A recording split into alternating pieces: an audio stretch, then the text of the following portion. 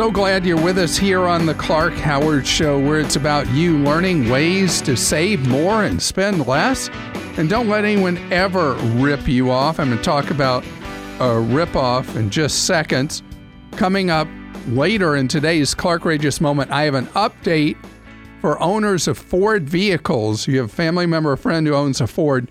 You need to hear what I have to say in today's Clark Rage. And coming up yet later, I have a really neat story about someone who got fired from his job, took the experience he had, and now is making more and is happier than he's ever been by reinventing himself with the knowledge and years of experience he already did have. Good stuff. I want to tell you that I have had more confused people who are school teachers, workers for nonprofits, people who work at some hospitals, organizations that offer as a retirement plan the rip-off 403B.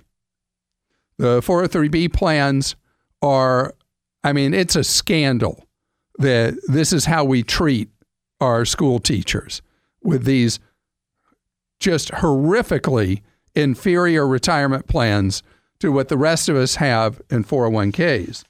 And in questions that I've taken from people over the years, I've talked about getting your money out of the crummy 403B plan and how you do that. And I've talked about something known as surrender charges, where the insurance company handcuffs you to their absolute trash with, at times, massive penalty fees for exiting from their rip-off plan and putting the money into your own IRA at fees that can be 1/40th of what you're being charged in that rip-off 403B plan.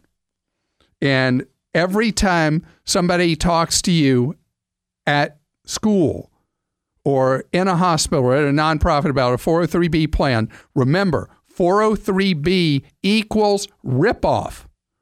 Remember that. Do not forget that.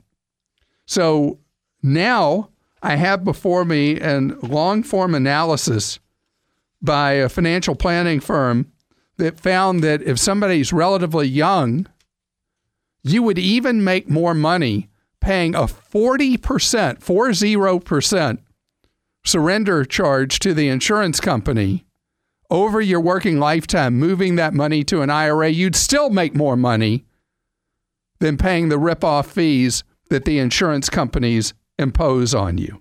Now, that's an extreme example. More often, someone will be hit with a surrender charge of 15%.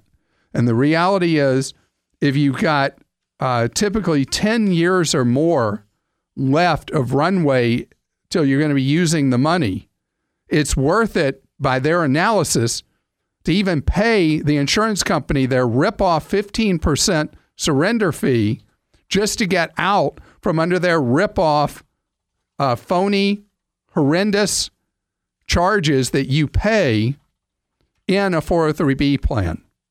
Now, the only exception to this that I know of, the only one I know of, is if the plan you're being offered is by TIAA, TIAA. Now, a lot of people who work in school districts, either the union is getting kickbacks or other people are getting kickbacks at the school district in order to recommend to you a hideous retirement plan. And this should not be allowed. You should not be making other people rich and in turn hurting your financial security long term. And unless there's any form of match on a 403B plan, follow this rule. Ignore the 403B that's offered to you and fund your own Roth IRA with one of the low-cost companies as a way to protect yourself from being cheated. And who thought it was a good idea to cheat teachers, people who work at nonprofits, and people who work at many hospitals? This is just flat out wrong. David's with us on the Clark Howard Show. Hello, David. Hi, Clark. How are you doing? Great. Thank you, David. How can I be of service to you?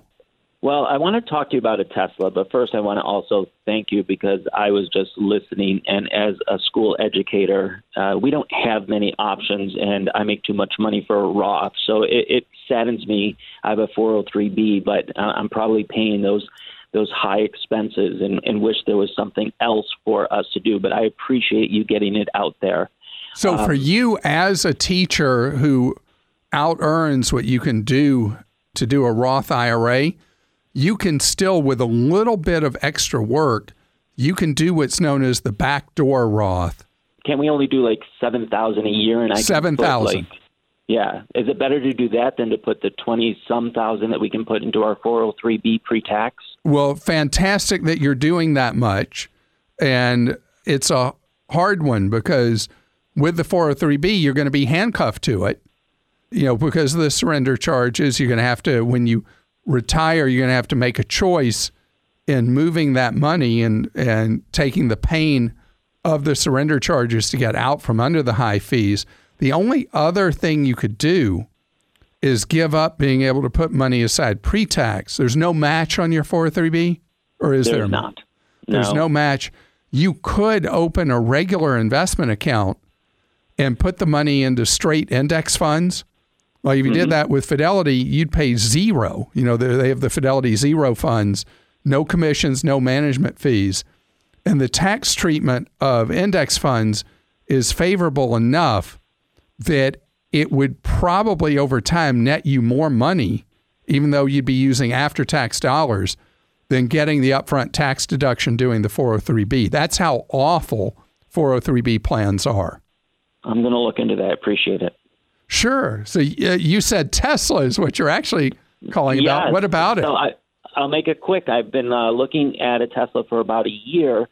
I own a car that self-drives, and I don't have to put my hands on the wheel, but I keep hearing that you have to keep your hand on the wheel for autonomous driving. I'm wondering, have you heard, is that going to change? Because if, like my Cadillac, they allow me to not touch the wheel, and yet I hear if I buy this Tesla, I'm going to have to keep my hand on it. All right, the Cadillac system is novel and brilliant.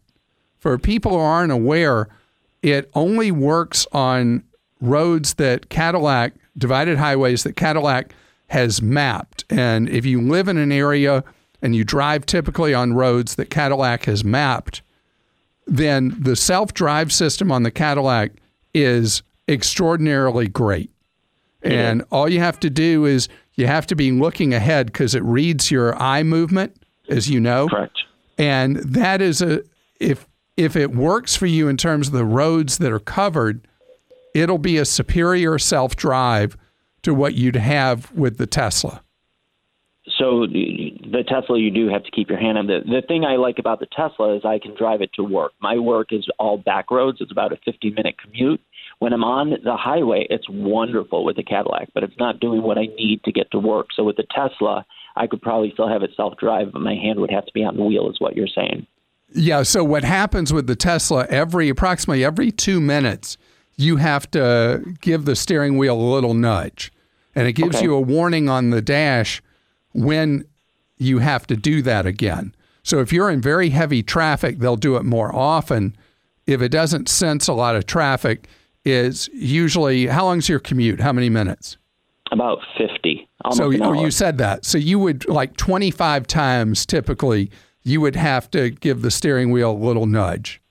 Okay. And the advantage of the Tesla system is a road doesn't have to be mapped. Their system is designed to follow the lines on the road. Now, if the roads you ride on have very poor paint jobs for the lines, the Tesla can't do its thing. But if the roads are very well lined, then it's pretty close to flawless. Well, that's been very helpful. Thank you. Sure. And I'm glad you're going to look at that thing about the 403B also, because you very well may find that you're going to net a much more comfortable future doing the zero-cost index funds than doing the 403B, because index funds throw off so little taxable problem each year. Emily's with us on the Clark Howard Show. Hello, Emily. Hi, Clark. How are you? Great. Thank you, Emily. I just have a question. I'm in Florida, and I'm wondering how much someone should spend on daycare. How do you calculate that cost? Well, it ranges anywhere from a very minimal amount per week. I mean, like in some markets, there will be very low-cost daycare at like $25 a day to there are many places that you pay $100 plus per day. Mm-hmm. So it's almost like a value judgment on the part of a parent, trying to find a place that you feel comfortable leaving your child, that you like the atmosphere, you're happy with the staffing, the level of turnover with the staffing, the cleanliness of the facility. It's not one that I could say, oh, well, if you pay $80 a day, it's going to be a great place. Right. Now, the site Fatherly has the average monthly cost around the country. And for Florida, the average cost is $1,250 approximately per month. Mm-hmm.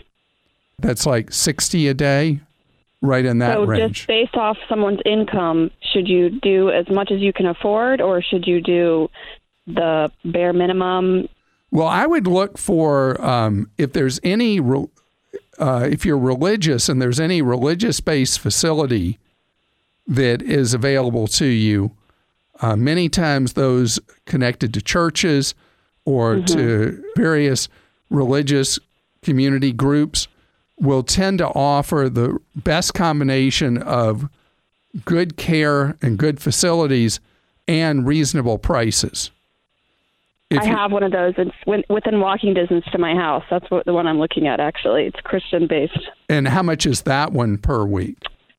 It is, I can't remember now. I've looked at so many of them. I didn't write it down. It's not cheap. It's like probably $170 per week. $170 per week is actually very inexpensive. That would be a lot below the average cost. Okay. So if you're happy with the facility and you like the culture there and the environment of the facility, that seems like a bargain relative to what these facilities can cost. Great. Okay. Thank you. Sure. And, the thing with your child, if you ever have a sense that the place is not performing like you'd like, that you're not comfortable, that you have doubts about leaving your child there, don't sit on that. As soon as you feel that way, that's when you move a child to another place. Today's Clark Rageous Moment is actually a follow-up that is for people who own Fords. You have a family member who owns a Ford, friends, make sure that they have a heads up about what I am going to share with you right now. Scams, rip-offs, outrages. It's a Clark Rageous Moment. I told you months ago about an investigative series in the Detroit Free Press about severe problems with two Ford products, the Ford Focus, the Ford Fiesta, and there are 2 million people who've been affected by vehicles with defective transmissions. The defective transmissions have caused a number of issues for people in their wallets, but also with potential safety problems. Now, there was a class action lawsuit filed so long ago. All right, get this. The class action suit about the problems with these two vehicles from Ford was filed 8 years ago. It took 8 years. And really, I think the investigative series by the Detroit Free Press probably is what pushed this to a settlement. But there's no cap on payouts to people who owned Focus, what would you say plural of Ford Focus, or Fiestas, and who had the defective transmissions. And so Ford has to pay what it takes to make people whole, essentially. And this is all about you if you are someone who owned or owns a Fiesta or a Focus, filing a claim to be taken care of. So the things that also came out that were unbelievable was how Ford knew forever that there was a problem with the Focus and Fiesta model years 2011 to 2016, and that Ford had a procedure where everyone was trained to blame the consumer when they were having problems with the transmission as a strategy to avoid paying for the repairs to these. I mean, this is just crazy. So a lot of people finally bailed on him. There's somebody who was profiled in one of the stories I shared with you before who tried to get the vehicle repaired at her Ford dealership 11 times. And then when she was driving one day and the car stopped working on the freeway with vehicles flying all around her, that was when she decided, I got to bail on this thing and just got another vehicle. She's the type of person who's eligible for the money on this. But this is shocking that a major American company had a conspiracy to actually deny claims, to lie to people, to continue to build them with this problem, even when they knew internally there was a problem with the vehicles. So shame on Ford. Glad you're doing the right thing now. So glad you're with us here on the Clark Howard Show, where it's about your empowerment with knowledge so you can keep more of what you make. So last decade, we had so many people who had to reinvent themselves. Even though the Great Recession ended the decade before, and supposedly according to how economists judge an economy in 2009, the reality is, for most Americans, the job market remained terrible till 2012. And then we've been on a steady upswing since 2012 with employment, with the overall economy. But we have been in a time that people have not had to really reinvent themselves for the most part in recent years, as the job situation has been so positive. But there are times where if you're pushed, you might be able to reinvent yourself and live a much better life. And I want you to think about this because, times don't stay great forever. There's the times that your employer will go bust, or they'll close a facility, or they'll lay you off, or whatever. And I've always said to people when that happens, for you to draw on what you know, what you learned, what experience you have, what training and education you have, because your best opportunity in your next chapter draws on those things. Well, listen to this example. It was a neat profile that was in the Detroit Free Press about a guy named Brian. Brian, his whole career had been a car salesman. It's all he'd ever done, really. That's what he knew how to do. He worked extremely long days, and he gets let go. And it's like, what's he going to do with himself? He's got young kids at home who he never really got to tuck in bed because he was working all the time. And he decided, people really don't like buying cars. They don't like dealing with salespeople. They hate going to dealerships. By the way, he's right on all those things. There was a study done by the folks at Auto Trader that they tested on thousands of consumers about how to make car buying better. And what they learned is people want it delivered to them at any location, any time, quote. And if they have a trade-in, they want it picked up. And then this quote, they basically don't want to go to the dealership for certain parts of the buying transaction, which was a polite way, end quote. of saying they don't ever want to go to a dealership. That's why Carvana has been such a hit and why CarMax now offers in many markets the option of just letting you pick out a car online, just having it delivered to you. So Brian figures, hey, I'll be people's car buying concierge. And here's the neat thing. He doesn't charge anybody. He gets paid a commission by dealerships because they just need to move vehicles and they pay him what they'd pay a salesperson, but they don't have any of the other overhead with him. He sells Mazdas, BMWs, Mercedes, Hyundais, Kias, Subarus, on and on and on. And so everything's word of mouth. He's selling about 35 vehicles a month. He's home to tuck his kids in bed at night now. He's much happier. People come to him who want to buy a vehicle, not people that are like, well, no, I don't, not today. I just wanted to look at this. And so now it's just viral that it's spreading, that people are coming to Brian and wanting to buy vehicles the Brian way, which is he goes through this question thing with them to figure out what vehicles they might want to consider. He has them check those vehicles out, tell them which one they want. He delivers it to them. They sign the papers at their office or at their kitchen counter in their home. He takes their trade-in back. And it's amazing.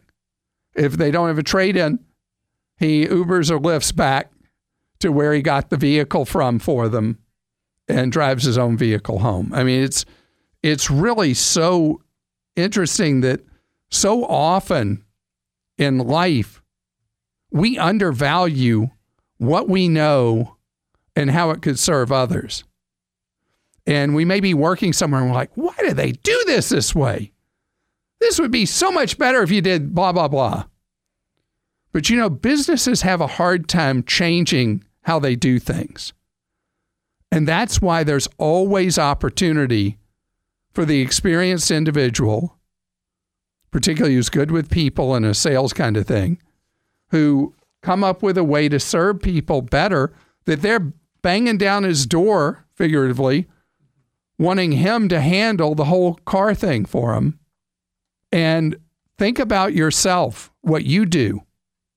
You don't have to be laid off to then reinvent yourself. If you're just going numb from doing what you're doing for whom you're doing it for, whatever. Anyway, why not get out there and be your own boss? Jamie joins us on the Clark Howard Show. Hi, Jamie. Hi, Clark. How are you? Great. Thank you, Jamie. So you went out there and found a lot of stuff about yourself. Tell me how that all came about. So often I get, unsolicited calls from numbers that I don't know, and I usually try to do some reverse search to see if I know who it is. And I decided to reverse search my own phone number, and I was astonished when I came across a website that literally had my age, my relatives' names, all of the addresses that I've lived at for my entire adult life.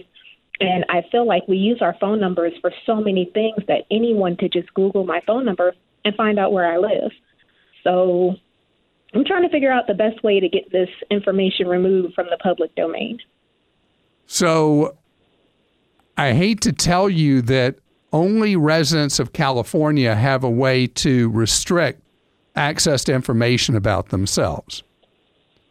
So if anybody, do we really want to freak people out? Let's do it. Okay.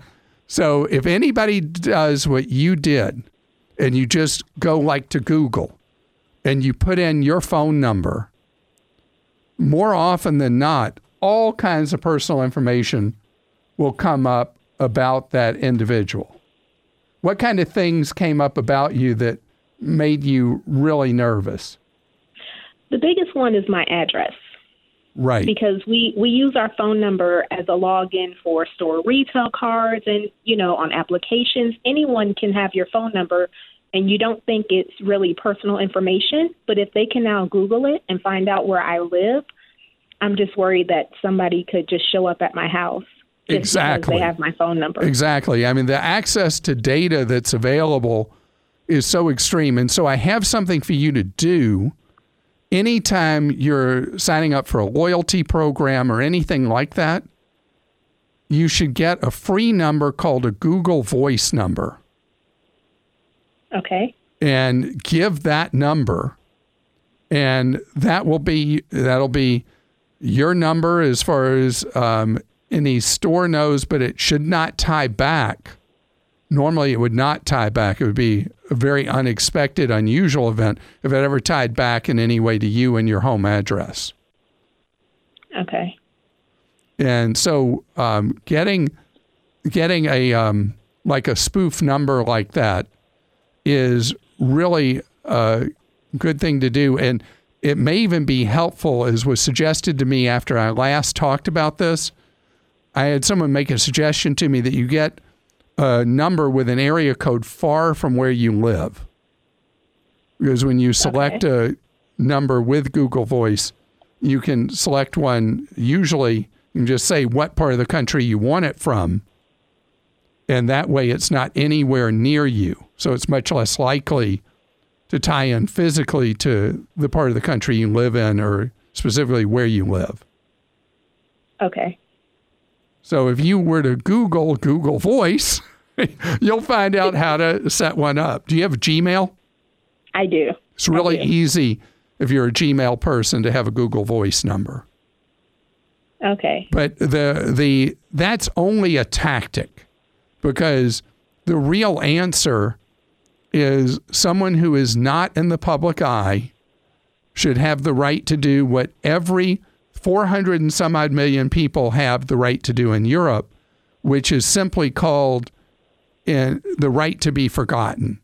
That you register yourself, and once you do, any information out there about you has to be wiped out of all databases so that you can rest easy that no stalker or anybody else will be able to find their way to you. So that's the real answer. I mean, what I'm telling you is just like a Band-Aid. But at least take advantage of that Band-Aid. I will, and I may even consider changing my primary phone number in addition to the Google Voice number. That's interesting. You know, it's funny because people used to change their phone numbers regularly, because if they switch from one cell phone provider to another, you got a new number every time you switched. And now your number follows you, which has advantages and disadvantages. Agreed. Agreed. And maybe someday the politicians will do what's right to protect our privacy.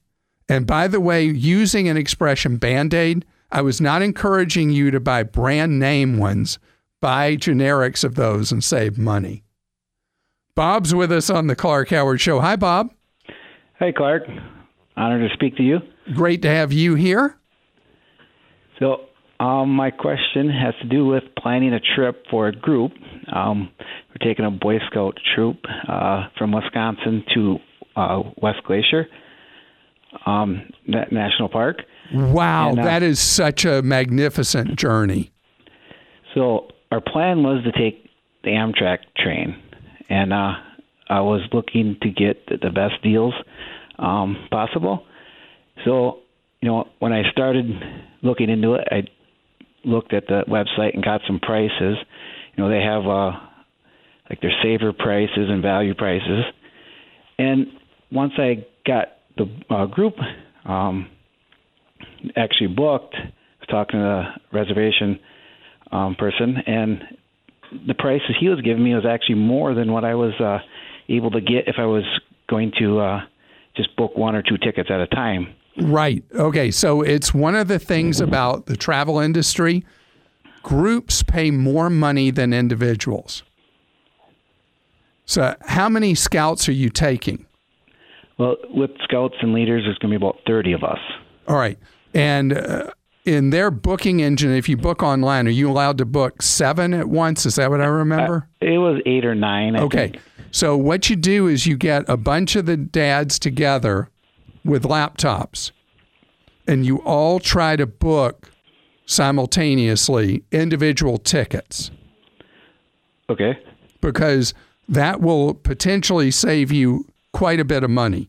There's this misunderstanding that people think that if they say to an airline, well, we got 25 people, that the airline's going to be just so excited and they'll give you a big discount, or that a hotel would, or in your case, Amtrak.